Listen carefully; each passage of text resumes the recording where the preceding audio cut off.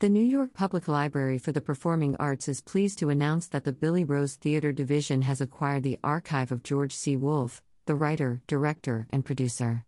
The acquisition continues the library's mission to preserve documents of important figures who have advanced theater through the 21st century. Wolfe's papers will join other titans of the theater world, from the records of the Public Theater to Harold Prince. The archive the Library for the Performing Arts acquired consists of around 50 boxes of material. Highlights from the collection include correspondence, annotated scripts, director's notes, and photographs. The acquisition places Wolfe alongside the library's other existing archival collections, such as Hal Prince, Joseph Papp, and the Public Theater, giving researchers and future generations of artists, writers, and theater makers a fuller picture of Wolfe and how he connects to this important theatrical history. Wolfe began his career with off-Broadway productions. In 1986, his play The Colored Museum, a series of short, darkly comic exhibits, explored facets of the Black American experience. The play premiered in New York at the Public Theater and played for 9 months before moving to Royal Court Theatre in London and to successful commercial runs around the world. Wolfe gained further national recognition in the U.S. with his 1991 musical, Jelly's Last Jam, a musical about the life of Jelly Roll Morton, which received 11 Tony Award nominations, and the Drama Desk Award for Outstanding Book of a Musical. Wolfe was a member of the President's Committee on the Arts and Humanities from 2009 to 2017, and served as the Chief Creative Officer of the Center for Civil and Human Rights, in Atlanta. From 1993 to 2004, Wolfe served as producer at the Public Theater. Wolfe's work in musicals, plays, and on the screen are among the most important of the 20th century.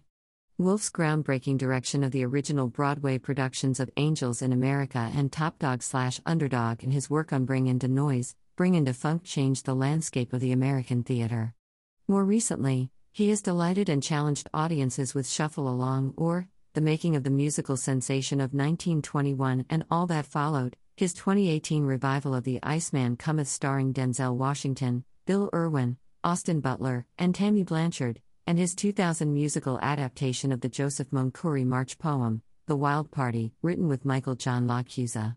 Wolfe's work extends to the screen, including films that he directed such as Lackawanna Blues, Ma Rainey's Black Bottom, and The Immortal Life of Henrietta Lacks, and continues to inspire new theatrical and film productions today.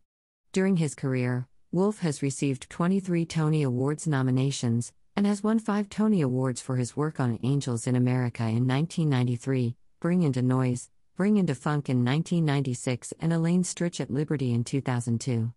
In 1995, New York Landmarks Conservancy named him a living landmark. He received a Penn/Mike Nichols Writing for Performance Award in 2021.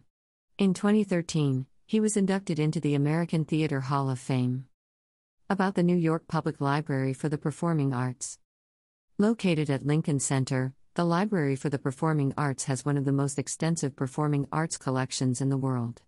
The library is an archive of dance, theater, music, and recorded sound, and our close to 8 million archival items date back to the 11th century and include Ludwig Beethoven's Hair, Clara Schumann's Nibbled Pencils, a 15th-century dance treatise of dance master Guglielmo de Brio de Pesaro, Anna Pavlova's Pointe Shoes, the original set model for In the Heights, and the archives of many masters, including Bill T. Jones, Hal Prince, Jerome Robbins, Arturo Toscanini, and many more.